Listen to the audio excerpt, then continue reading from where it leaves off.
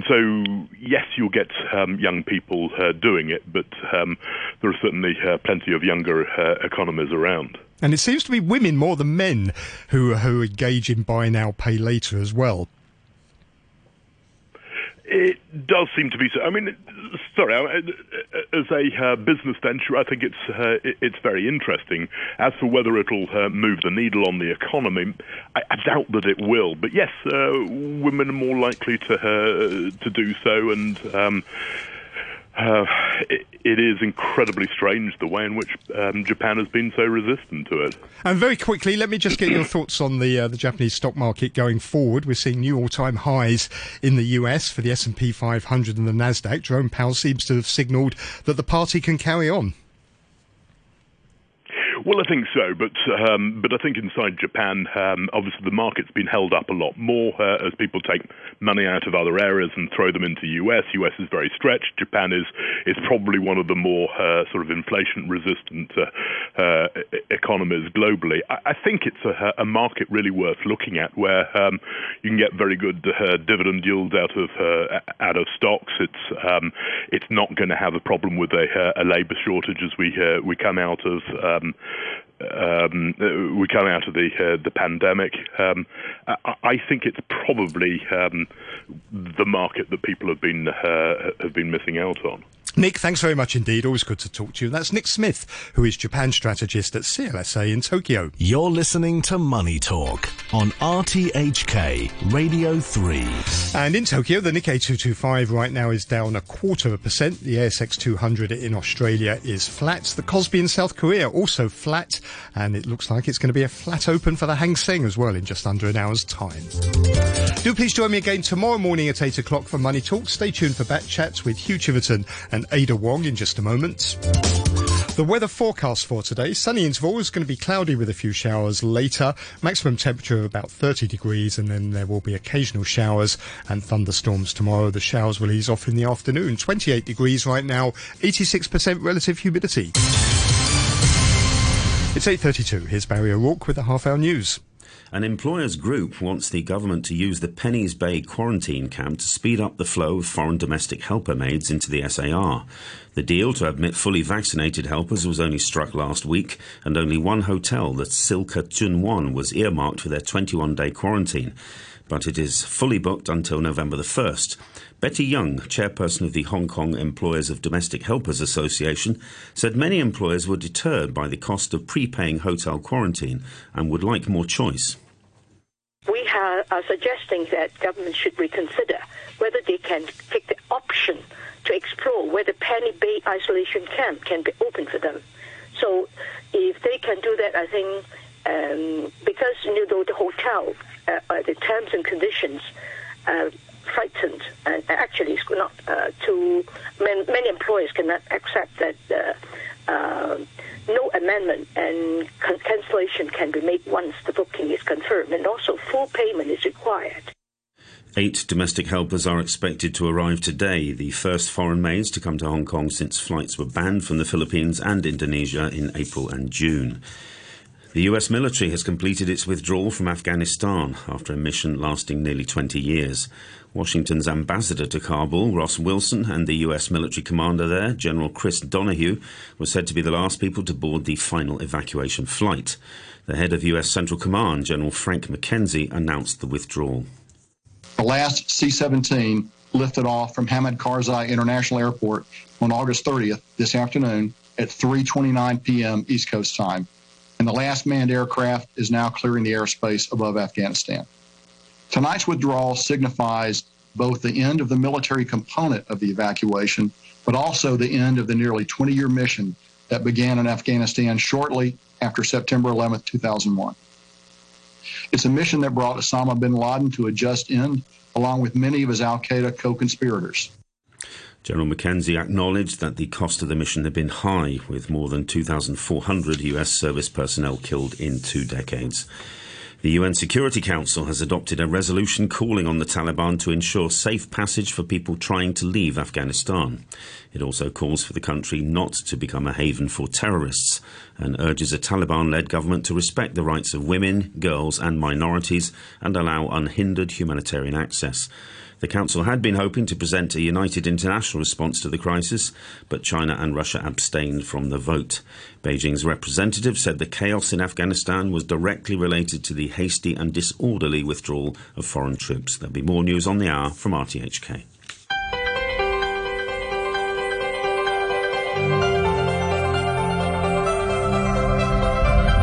Good morning and welcome to Backchat. I'm Hugh Chiverton, your co-host today, Ada Wong. Ada, good morning to you. Good morning, Hugh. Covid-19 updates today and pets left behind. Respiratory medicine expert Lung Chi-Chu has warned against barring unvaccinated people from public venues as a means to boost vaccinations, saying this could lead to a backlash and even put elderly people and chronically ill patients at higher health risks. This came after Patrick Nip said at the weekend he wouldn't rule out such restrictions. Meanwhile, microbiologist Yun Kwok Yun says the city should maintain its zero COVID strategy for the time being, while suggesting that herd immunity is no longer achievable with the emergence of the Delta variant. And the only hotel designated for quarantine for foreign domestic helpers is already completely booked for September at a cost of $800 a night. Employers are urging the government to use Penny's Bay too. And Hong Kong schools are likely to be running at half-day sessions tomorrow when the new term begins, as almost none have reached the required 70% threshold of vaccinations. Does the zero COVID strategy work? How do we encourage people to get vaccinated if herd immunity can no longer be achieved? And what do you make of the half-day policy? Let us know your thoughts. You can leave a message on our Facebook page, Backchat and RTHK Radio 3.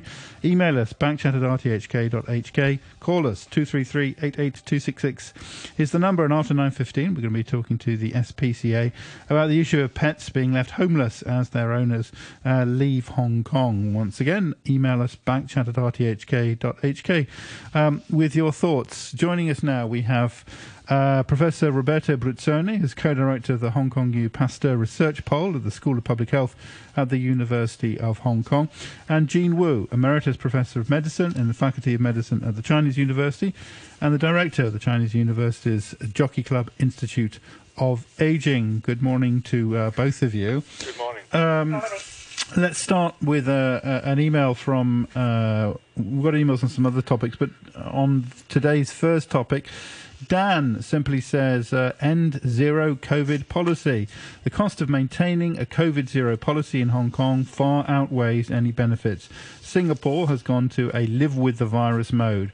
Australia has ended its zero COVID policy. It's time for Hong Kong to do the same before the damage to our lives, our children and our economy become irreparable. That is from Dan. Professor Bruzzone, good morning to you and thanks for joining us. Do you agree with Dan? Good morning. Well, I've always agreed with the fact that we need to coexist with this virus. This virus is not likely to go away anytime soon. I think that there is a consensus now. From my point of view, all the indicators were there already 1.5 years ago.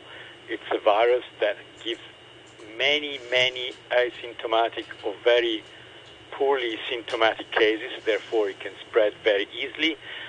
In most cases, in people, with less than 70 years of age and with no pre-existing conditions, it gives a very mild disease, although there may be long-term consequences. So it's very difficult to eradicate a virus that behaves like this. And, I think the only thing I can say, I'm surprised that in Singapore it took so long to get to this simple conclusion. So, of course, I agree with that. Can you explain a little bit about not being able to achieve herd immunity? I guess I looked at the figures now. We have over 4 million Hong Kong people who have taken at least one jab. So that's over 60% already. I thought that was a good sign, but then, the Secretary said that, herd immunity is no longer achievable. How's that?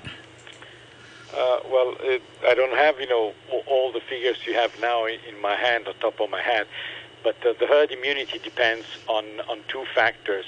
One is the so-called reproductive number that now everybody has heard about, that is how many people one infected individuals can also contaminate, infect, and the percentage of coverage of vaccination. And because the reproductive number is probably now, in particular for the new Delta variant, 3 or above 3, then you need something, more close to 80 to 90% of vaccination coverage. But that includes also people who are not at the moment eligible, like, children, adolescents, etc., for which we have very few vaccinated individuals. And you need also to consider that although this is a very, very good vaccine, it's still 90% effective, not 100%. And we don't know for how long you can keep this level of coverage. So one thing is to protect individuals, for example, from severe cases. Even if your coverage after vaccination, your immunity wanes, decreases, and you're less, protected from it. And another thing is being protected and therefore giving rise to herd immunity. I think that herd immunity had been mentioned for many months. I think there was no need to talk about that because we haven't been able to do that with any other virus except in the case of, smallpox that has been eradicated and polio, which has been eradicated from almost all countries. So yes, we will not have herd immunities. We need to prepare to have probably annual vaccination campaigns, although may not be with the same numbers that we have seen this year, like we do for influenza. We should have a committee of experts, like for influenza, convened by the WHO to decide what will be the next strain that should be used in the vaccination formulation, or the combination of strains, and prepare for that. And what do we do with the old people who are more vulnerable and in many cases more reluctant to take the vaccination because they're concerned about the health effects and so on? How do we protect our elderly? Well, I think that everybody, as I say, actions have consequences. So there are families that need to try to protect them, okay? There is not just the government or, individual politicians that need to protect them. And public health is not individual health, it's public health.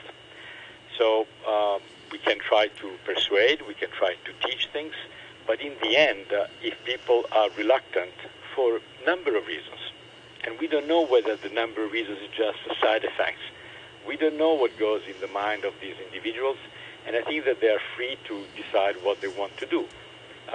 But on the other hand, the government or any region, city, country cannot remain blocked because there is a subgroup of individuals who, for one reason or another, don't want to take the vaccination. This is not just economic considerations. This is life. This is social interactions. This is life as we understand it.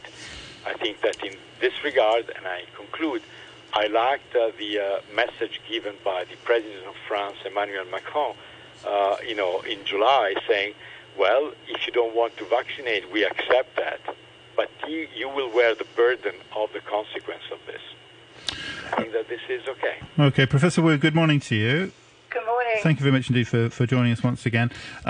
What do you think of that? Do you agree with that? And what about this sort of a disagreement over how far you go to compel people to get vaccinated? Patrick Nipper said he wouldn't rule out, putting restrictions on movement, entering all kinds of premises for unvaccinated people. Lung Chi-Chu has sort of disagreed on that. Where do you stand? Well, I've been trying to work out the direction of government policy, pandemic control policy. It's very difficult, but I understand that there's a balance between public health concerns, and but it seems that it's too much focus on that, and we're not looking at costs for this policy, which changes all the time, and the costs come under the category health, social, psychological, economic.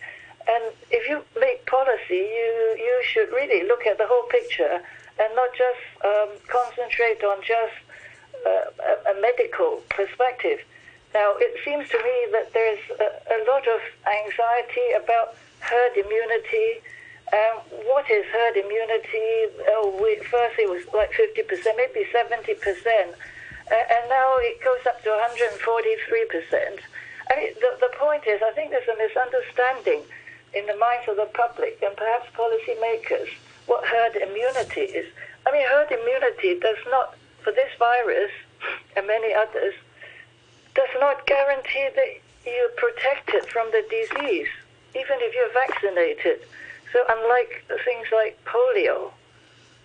So it doesn't really make sense to say, well, if you, and then the assumption that if you're vaccinated, you are protected from the disease. Therefore, it goes up and up and up. And then if other countries have high numbers, then we should tighten our borders. All this doesn't really make sense to me. You see, particularly with the Delta virus, it's very clear that people who have had vaccination still get the disease, and they may get quite high viral load as well, compared, similar to unvaccinated people. And the good thing is that the viral load for Delta drops off very fast after the first week. And this is an important fact for people who want to extend the quarantine period from 14 to 21 days. So actually what the vaccine does really is to protect you from severe disease and the need to perhaps be admitted to hospital, perhaps use of intensive care. That is the fact about the vaccine. And if policymakers take that on board, why do we need to obsess so much about 70%, 80%, it should be 80% now, and then it should be 90%, and then recently 143%. I mean, clearly it is not achievable. So I think I agree that the concept of this protection, that it stops you from having the disease, I think it's a misunderstanding. It should be corrected. And if you accept that, you acknowledge that fact, then it would you should change all the other pandemic policies. After all, it's obvious to everybody. If you look at people who arrive at the airport, I mean, I think something like 50 to 75% of people who test positive have already been fully vaccinated with Pfizer, supposed to be very effective. So what does one make of that? And the other point, which is more hopeful, is some of them kind of escape and into the community, and then blocks get shut down, everybody get tested. But I think looking at the news, I don't think we've had any serious outbreak from this Delta variant, that from a couple of people who have, in quotes, escaped from the quarantine. So I think in general, I would say that it's futile to focus on the absolute number, the target of what percentage of our population we need to achieve that number before we can do anything else. I think that is the wrong way to approach policy. And if one accepts that, then, whether it's elderly, whether it's children under 12, kindergarten, those things would not be, one doesn't need to obsess about those people.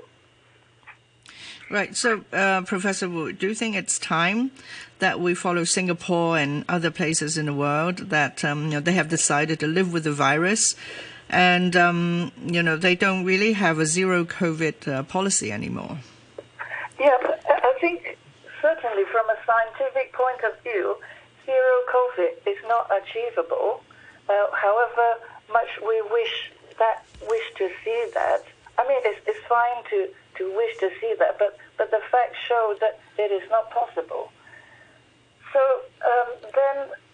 then the question is, what does it mean to live with the virus? So it does not mean that then you just dismantle everything and then go to football matches, go to dance halls and pubs and hug each other without masks. That's the other extreme. I think given that the virus is going to circulate and it may or may not affect you, may not impact you depending on whether you're vaccinated or not, I think we should keep all the masks, all the social distancing rules, in place. But I think people kind of tolerate that much better than if you shut down things like service centres, like centres for the elderly, abolish visiting hours, all these things. I think with suitable precaution, we can allow society to function again. But again, should we be encouraging people to get vaccinated, and in particular old people? Should we, and if so, how do we encourage people to get vaccinated? And what do you think of that? A question of how far you compel people. Do you say you can't go into restaurants if you haven't been vaccinated? You can't use the MTR or something like that if you haven't been vaccinated? Well, I think encouraging people to vaccinate is fine, and you can use incentives, but at the same time, you ought to remove barriers. So you ought to think about the barriers before you think about punitive measures. So there are still lots of barriers, particularly if you're talking about older people. So, for example, why cannot we adopt a policy like influenza? A lot of older people find it difficult to get to even see doctors. They need to have relatives and everybody to accompany them. And but they need to do that for their underlying disease anyway. Lots of people have regular appointments at hospitals, clinics. So why don't we set up places at the hospitals themselves to say when they come for follow-up, then you can go to another queue and say, we'll do your vaccinations during your visit for your follow-up. This is what happens with influenza vaccination with the hospital authority. And then for those who live in institutions or they go to daycare centres, surely one can facilitate that by asking Department of Health teams or maybe hospital authority, community outreach teams to, when they visit, to do their to actually administer the vaccine. Because at one stage, the Department of Health, there was a proposal about going to schools to vaccinate students, right? Why don't they do the same thing for the other end of the spectrum, the older people? I mean, these are some of the things that can be done before we talk about punitive measures. And after all, if you think that the low rate is the fault of these extremes of people, then you remove them. Because these punitive measures don't work, because they don't go to these places anyway. Okay. All right, an email from Paul. This is addressed to you, excuse me, Professor Bruzzone. Paul says, your guest said something very important. He noted that personal health is public health. This is basic communism. When your own bodies become the property of the collective, then free will and personal rights can be negated. This is precisely what all this Covid-19 nonsense is all about. Whatever happened to my body, my choice? That comes from Paul. Professor Bruzzone? Sure. As I said, public health is a different thing from private health. Public health usually is done through legislation. In any country. For example, in America, a country that cannot certainly be accused of any sympathy towards communism, whatever the idea of communism is in 2021, if you are a medical personnel, health personnel, you cannot work if you're not vaccinated against influenza. It's as simple as that. And that's my comment. All right. MT in an email says, when, if ever, has a respiratory tract virus been eliminated? My understanding is that this has never happened before. A zero target is not achievable, says MT. Yeah, why can't we, like polio, we could wipe out polio completely. We can be very, very successful against tuberculosis, for example. Why is COVID so much more difficult? Well, may I say very quickly, first of all, TB. In 2019, there were 700,000 people who died of TB, died of TB in 1 year. So we have not eliminated TB. We may have eliminated TB from the countries where this person, who sent the email uses to go. But I guarantee you that we have not eliminated No, that was my ignorance, not his, yeah. We have not eliminated TB. We have not eliminated HIV, and and we have not eliminated any respiratory virus except those that are eliminated by themselves. SARS-1 is being, for the time being, eliminated from humans. The reason that has been discussed so many times is that the first SARS in 2003 is a slightly different virus that had two important features that were to our advantage. First of all, everybody was symptomatic. Everybody, virtually everybody had symptoms. And secondly, people became contagious, able to infect other people after they became symptomatic, not before. So with simple public health measures, that is, isolation of symptomatic individuals, this came to an end in a very, rapid, in less than 6 months, in 6 months about. So we need to consider that measles is also a respiratory virus, okay? And that measles in many countries is not eliminated, but the number of outbreaks is severely reduced, except that now there are more and more people who think that vaccines are bad. Therefore, the vaccination coverage has decreased, and therefore there are new and new outbreaks in many situations. New York has been a case. There have been these in Vietnam, in countries here in Southeast Asia, precisely because we are below the threshold of vaccination coverage. There's also to be said that vaccine seems to give longer-term protection, and this is also the same thing for the natural disease. If you get measles, usually you don't get it again in your life, even if you're not vaccinated. However, we have seen already cases of people that have received, that were infected with the coronavirus, and then were also infected. Few cases, but obviously, although this is anecdotal at the moment, that clearly shows that the type of immunity for coronaviruses, and we have examples from different types of coronaviruses, is not very long-term. This is what we know at the moment. That may change, but this is our information. Okay. So we cannot eliminate it now. We have to live with it, and we have to see, what many other countries do, in particular in Europe, in the United States, where people now, go to museums, go to concerts, go to stadiums, there are events, etc. And of course, you have to be careful. But at the same time, you try to, get back to life the way we know it.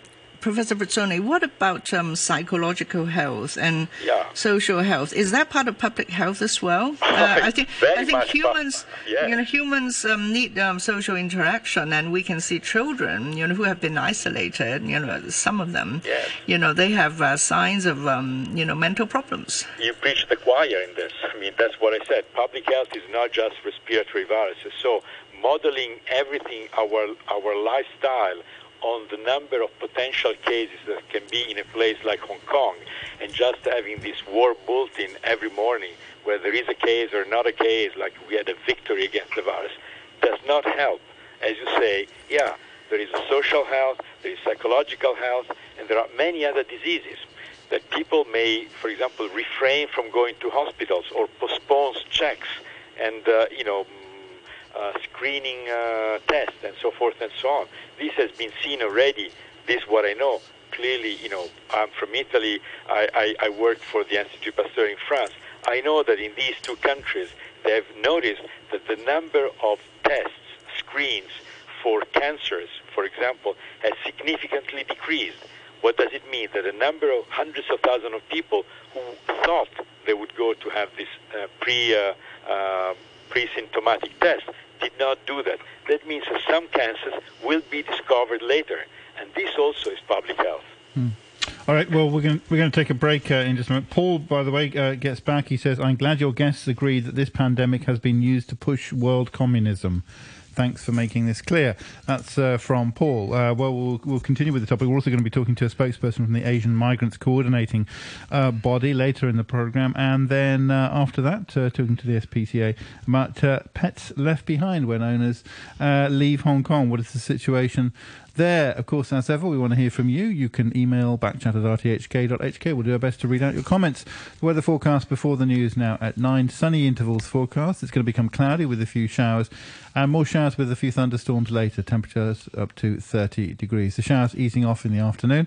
29 degrees at the moment. The relative humidity is at 80%. Was directly related to the hasty and disorderly withdrawal of foreign troops. You're listening to the news on RTHK.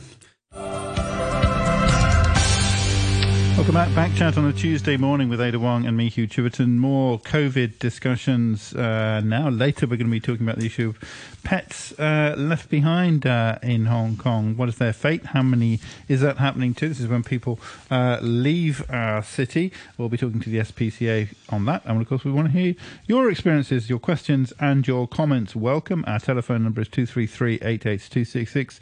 You can go to our Facebook page as well. That's Backchat and RTHK Radio 3 if you fancy sharing.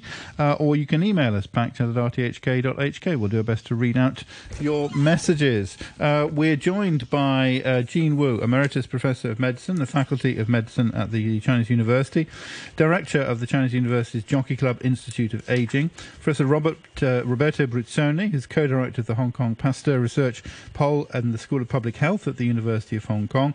And we're also joined now by Dolores Baladeres-Palaez, who's a spokesperson for the Asian Migrants Coordinating Body. Some interesting emails. JK says there is a very poor leadership in Hong Kong. For example, a significant portion, if not the majority of the hospital authorities' healthcare workers were not vaccinated until recently. LP says, I did my civic duty in April at the first opportunity I could to be vaccinated in the hope that I would be able to visit my elderly parents in Europe before it's too late. I still have not been able to go due to the highly restrictive and not only financially crippling but mentally damaging rules that we have here for quarantine in Hong Kong. Fully vaccinated people have actually been penalised rather than rewarded by the changes implemented due to the number of people here who refuse to get vaccinated. The whole world is opening up and Hong Kong is being left behind. Now, as it will be 100% way more than 6 months before I'll be able to travel, I'm worried that the vaccination I had in April will be losing efficacy and there's no sign of a booster program, etc. What is the Hong Kong government's plan going forward? Will fully vaccinated people still continue to be penalised due to the population who refuse to get vaccinated? Will we never be able to travel to see our families? We need a clear plan going forward. COVID is here for the long term. We need to find a way to learn to live with it in Hong Kong. That comes from LP. Martin, by contrast, says, as herd immunity is unachievable and vaccine efficacy is declining, policymakers and some experts are putting all their eggs in one basket again, a third booster shot, and that Pfizer can earn more dollars. Instead of letting the Delta variant run wild like in the US or UK, the zero COVID approach China, Hong Kong, Taiwan, New Zealand and Australia are taking seems to be the right approach in order to buy more time to see how the Delta variant gamble in the West plays out, and until a truly global vaccine program kicks in, vaccine production capacity has increased, new vaccines and treatments can be found.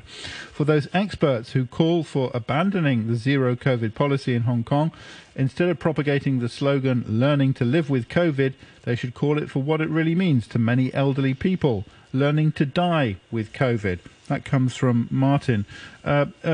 Jean Wu, is that what do you make of what Martin was saying there? This amounts to learning to die with COVID rather than learning to live with COVID. Well, I think that the science doesn't support these comments because the virus is changing all the time. We're trying to catch up to find out more about it. Now, if you take the current situation, the Delta virus, if you compare it with SARS 2003, the impact is very, very different. There are many indications that Delta actually may not be, if you're vaccinated, that it may not have such severe consequences. It may make people asymptomatic. There is no evidence to support that it's the Delta causing the elderly to die now. In fact, in the countries that are living with virus, it's the younger people who, and largely they're unvaccinated. But of the vaccinated people, the disease is less severe. So I would disagree that learning to live with COVID is like learning to die for older people, because they have different behaviors anyway. The risk of people who live in residential care homes is negligible. They're brought in by visitors and the care staff. So I would say that if the care staff, you have a policy where care staff are vaccinated and you have regular testing, that should be okay. Yeah, Professor Bruzzone? Yes, there are two things. First of all, for many years, every year, we had the two seasonal, outbreaks or epidemics of influenza. And if you read publications from the best groups here in Hong Kong, they would tell you that, depending on the year, there can be 500, almost to 1,000 excess deaths linked to influenza. Now, we had 200 deaths from COVID in almost 2 years of pandemic. That means that learning to die with influenza is okay, but learning to live with COVID is not okay. There is another fact that one has to consider. Every year, there is what is called community-acquired pneumonia. This is mainly, bacterial, it's not a virus, but in the end, your lung fills with fluid, and you don't breathe, and then you can die. And there are several thousand every year who die in Hong Kong of community-acquired pneumonia. I've never seen, since I've been here for 15 years, anybody saying that if you were not vaccinated against influenza, you could not go to elderly homes, that if you were not wearing a mask, you could not do this and that. So apparently, Hong Kong had accepted that all these people could die without much fuss. Professor Bruzzone, what about these half-day schools that have been continuing? I know that a lot of parents, in particular primary school parents, they understand that children, need not be vaccinated at the moment. So it means that they will continue to have half-day school, and this has been, quite bad for many of the parents, in particular, those from the, the socioeconomic status is lower. Well, this is clearly an issue, and I think that keeping our schools open has been a priority in many countries, certainly in Europe, perhaps not here.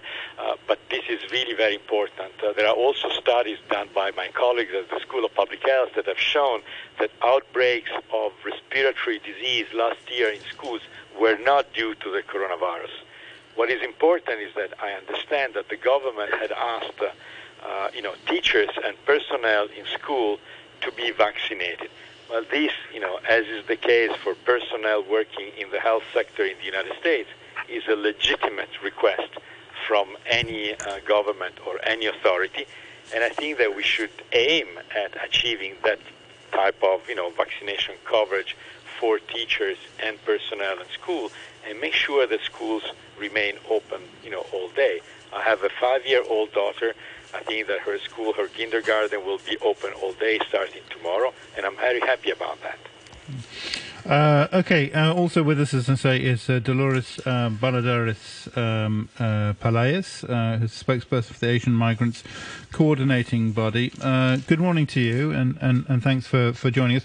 What do you make of the arrangements now underway for foreign domestic helpers coming to Hong Kong? A very slow start. I don't think anybody in the new hotel or the designated hotel yesterday. It's reported that 8 are due to arrive today, so a pretty slow start.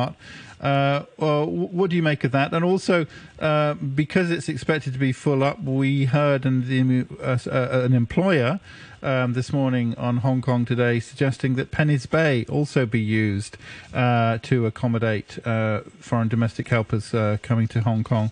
What do you make of those suggestions? Good morning, everyone. First, we would like to express that we welcome the decision of the Hong Kong government to allow domestic workers to come in Hong Kong because there were so many stranded. For example, in the Philippines, they've been stranded for over a year, almost 2 years, to come to Hong Kong to work, and it's a good sign that they can come in. But we're expecting some people to come yesterday, but unfortunately none were reported and expected to come by Wednesday. And we are also having a problem with designated quarantine hotels because as of this moment, there's only one quarantine hotel, and which is actually full at this time. And even the government is saying they are gradually allowing domestic workers to come in. I think it's very slow, considering that almost more than 200 domestic workers can only accommodate by the hotel, no, as far as I know, and it is fully booked until November. So if it's only one hotel, then it will be very difficult. And there are thousands of domestic workers are stranded, not only in the Philippines, but also in Indonesia. Also, we are questioning, or we want to learn or to know the reason or the reason of the Hong Kong government why they designate only one or two hotels for domestic workers, considering that they know thousands are coming in. While we understand that the Hong Kong government is concerned primarily on the health of the people in Hong Kong, including domestic workers, I think that giving designation hotel for domestic workers is not a good identification or response. So what? I think it should be given a right to the worker, and also the price is very high. What about using Penny's Bay? Would you support that?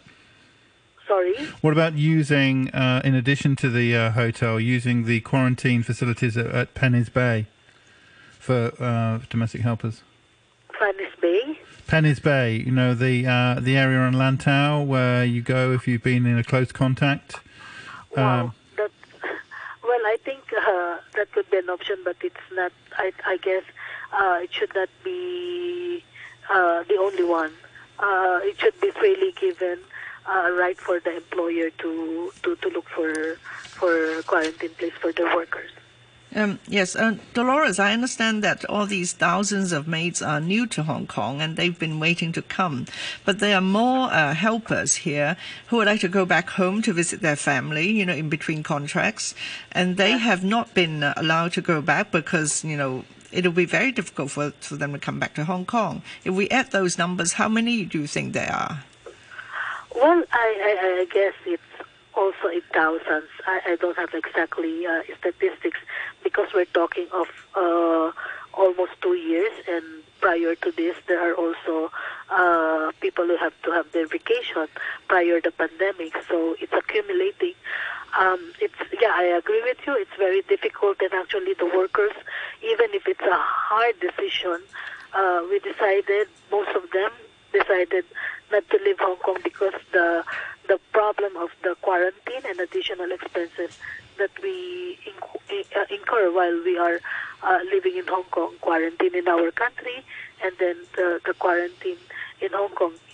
Practically, we have to have 2 months or almost 2 months leave so that we can,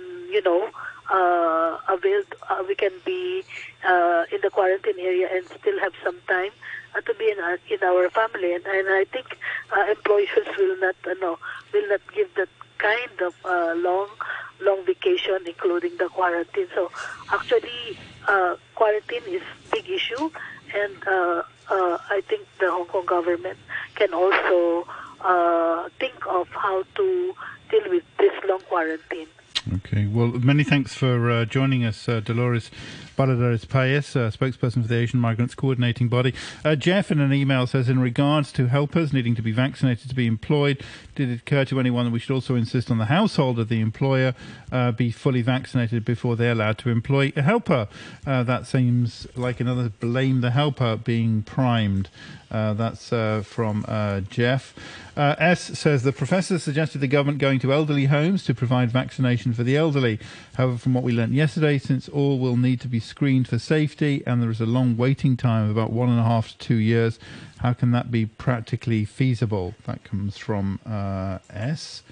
Sorry, what's the waiting time there? I don't quite understand that point, to be honest. And on Facebook, Steve says, enough of this zero-case policy. Let's give everyone 2 months' notice to get the vaccine. It's readily available, and then return the city back to normal business. We can't continue like this as if it's a permanent fixture. We'll learn to live with the flu, chickenpox, measles, etc. That's from Steve. Thank you very much indeed to our guest this morning, to Professor Roberto Bruzzone, co-director of the Hong Kong HKU-Pasteur Research Poll at the School of Public Health at the University of Hong Kong, and from the Chinese University, Jean Wu, who's Emeritus Professor of Medicine in the faculty at Chinese University and a Director of the CUHK Jockey Club Institute of Aging. Thank you very much indeed for joining us this morning.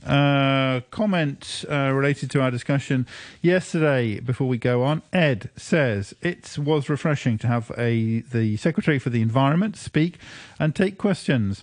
The long delayed, for unknown reasons, legislation is welcome, and it should certainly help increase recycling, especially in newer buildings. The mantra for so long has been reduce, reuse and recycle.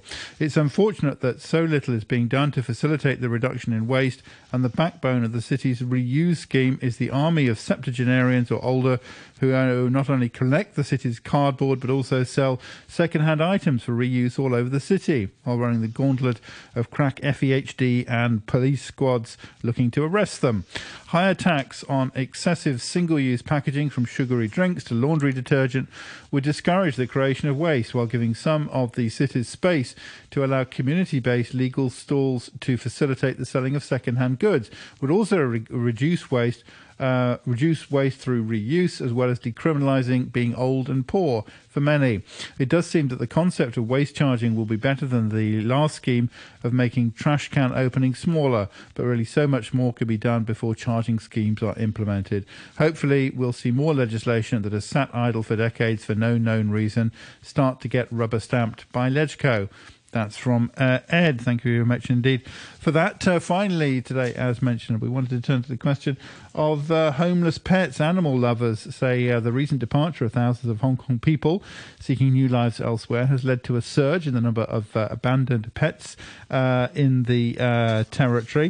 For comment, we're joined now by Fiona Woodhouse, Deputy Director of Welfare at the SPCA, the Society for the Prevention of Cruelty to Animals. Dr. Woodhouse, good morning to you. Morning. Thank you very much indeed for joining us this morning. What do you know anything about the figures? Have you got a sense of, are there many cases like this of people leaving their pets behind? Yes, we have seen that trend. Just at the SPCA, and there are now many more animal welfare NGOs trying to help with sort of rehoming homeless animals. We've seen a significant increase year on year for the first 7 months of the year. If you look at a case basis, so that's actually individual families or people emigrating, we've seen a 77% increase. And in terms of animals, we've seen a 40%, because sometimes people have more than one pet. So we ourselves are seeing that. And those are just cases we're handling. We're also getting a lot more inquiries about, how to leave with your pet or possibly considering surrendering. So that might be people looking at the different options. But recently we've seen sort of a slight decline in those inquiries. So it may be that people who were leaving around the school year if they've got families and things like that. But we'll have to look at the next few months to see whether that trend continues. Yes. Are people aware that some breeds might not be allowed on airlines and some breeds can be allowed? And how, where is this information these days? I think that is a significant issue, especially in somewhere like Hong Kong, where we have quite a mobile population who, sort of do move around for work or family reasons. And people adopt animals or get them from breeders or pet shops. And there is this trend towards what we call brachycephalic dogs, which are the flat-nosed dogs, so pugs, Pekingese, Boston Terriers, French bulldogs, and things like that. And a lot of the airlines have embargoes on actually flying those animals because they face significant risk in flying them, and sometimes they pass away during flying. So people, may not be aware of that, or they may not consider that as a factor when they're initially sourcing a pet. And then again, when you come to the time to try to relocate with your pet, that's an additional challenge to find a route that you can take your animal on, which may mean transiting via a different country, which can add to the complications of your import and export process as well. But most of these sort of restrictions will be on the airline's website, so they will actually have a list of the breeds that they won't fly, and also some cat breeds are also being added to those lists, I believe, as well. But you might be able to transit, you might be able to go via somewhere else. Yeah, some airlines will still fly them. I think the thing that you also need to consider, though, with those breeds is when you're flying on an airline that accepts them and transiting, you've got to look at that transit and the transport time.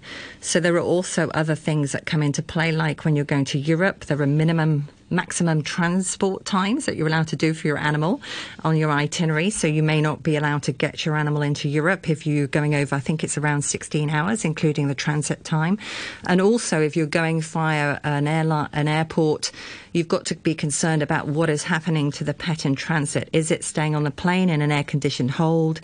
Is it being offloaded and stuck on the hot tarmac in 36 degrees for several hours, which increases the risk of things like heat stress, which is what people are worried about. And what about the cost? We had an email this is from Guy, who says, have you asked any airline reps to join the conversation, explain why their pet transportation costs have tripled or quadrupled, contributing to pet abandonment? Do you know anything about the cost going up?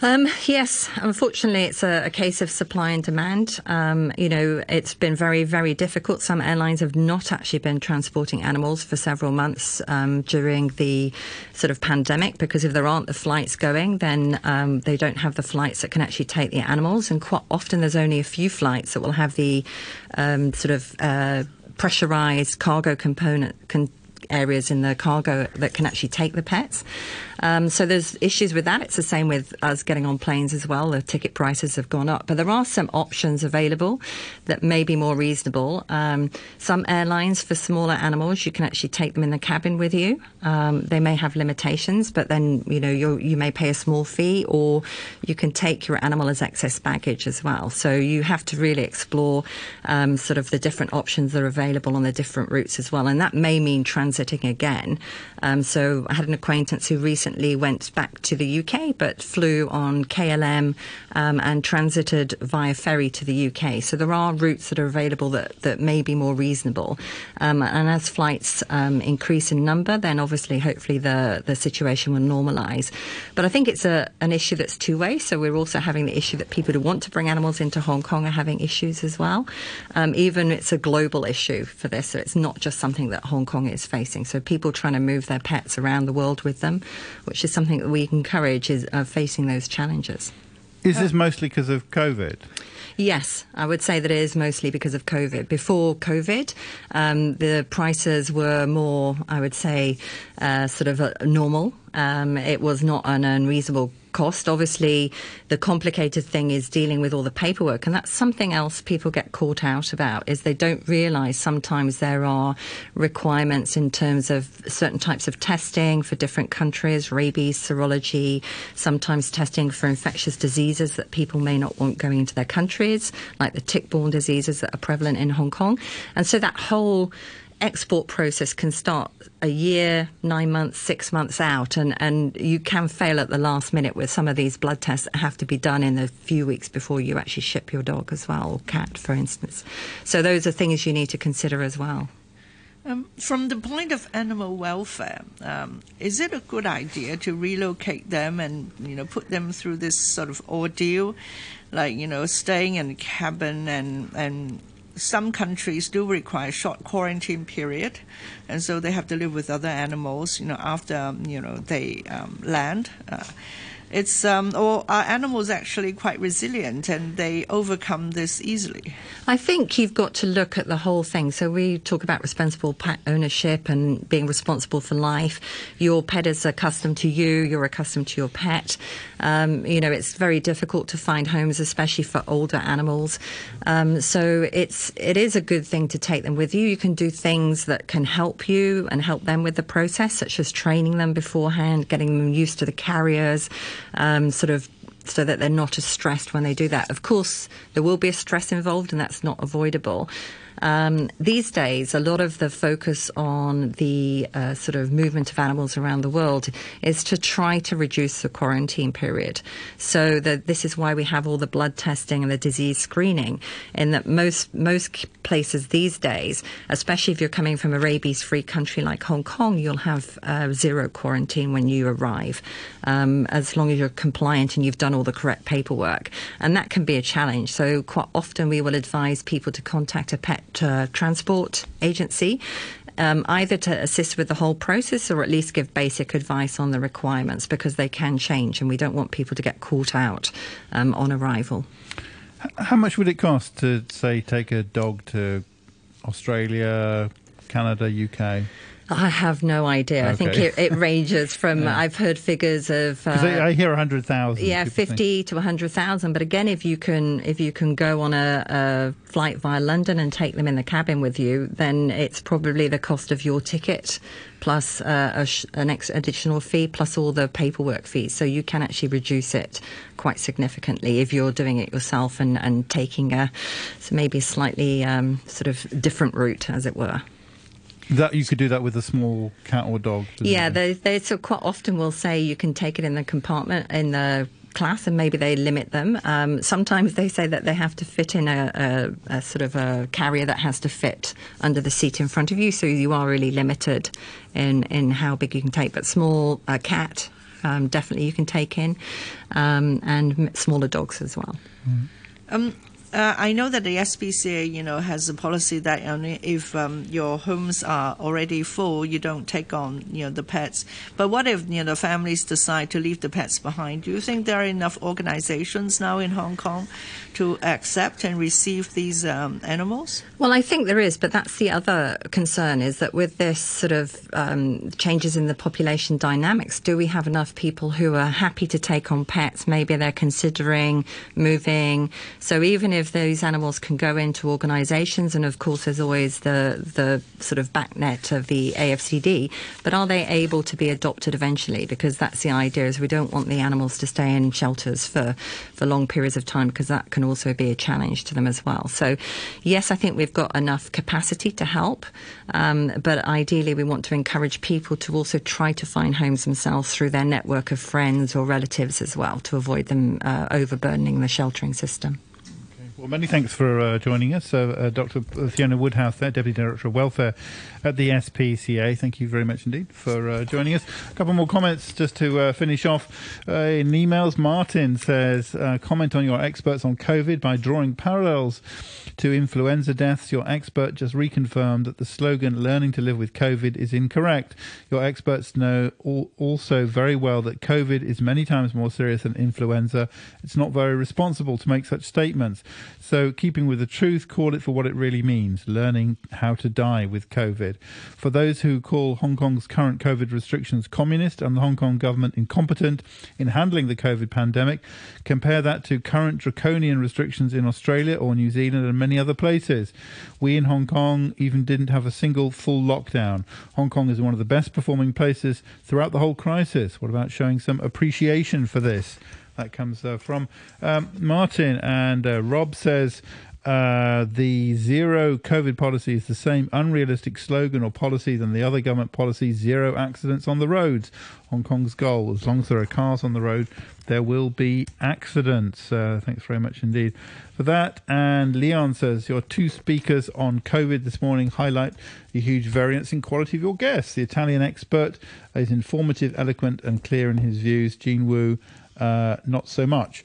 Please invite Roberto back on your show. That comes from Leon. Thank you very much indeed for that. Ada, thank you. Here's the weather. Sunny intervals, becoming cloudy with a few showers. More showers with thunderstorms around later. And the outlook, there will still be occasional showers and thunderstorms. Tomorrow the showers will ease off in the afternoon. Hot with sunny periods in the following couple of days. 29 Celsius. Relative humidity is at 80%. The government will introduce enhancements to the electoral arrangements for the coming elections. There will be special queues for electors who are aged 70 or above, pregnant or in need. Electronic poll registers will be used to enhance efficiency in issuing ballot papers. There will also be measures to enhance inspection of the register of electors and prevent acts of manipulating or undermining elections. Improve electoral system. Ensure patriots administering Hong Kong. 9:33, the news now with Vicky Wong.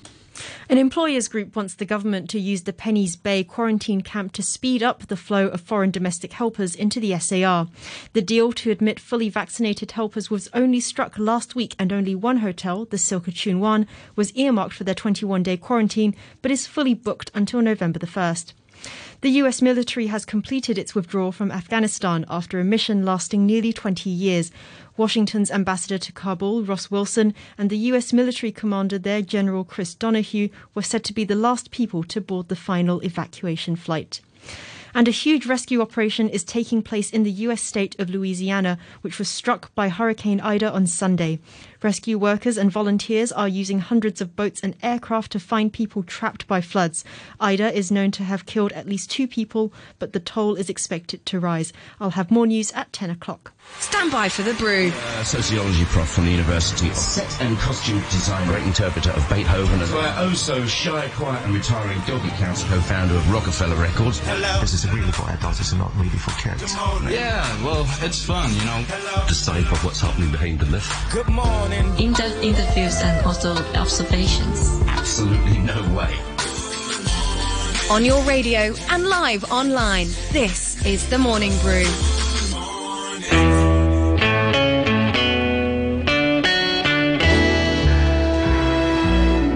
Good morning, good day, and welcome to Tuesday here on The Morning Brew with me, Phil Whelan. Well, it's going to be really good to be back with Danny Hicks. He's going to be joining us in about 5 or 6 minutes from now as we get into the last week of the 2020 Paralympics. He's going to talk about medals, of course, and some of the amazing athletes he's met. After 10 today, Jared Watt's choosing the tunes, and he'll also bring us all the news from down under that's fit to broadcast. 11:10, Dr. Merrin Pierce. He's going to join us live from Sheung Shui. He's out there this morning looking at some of the ecological features of the golf course. And there are a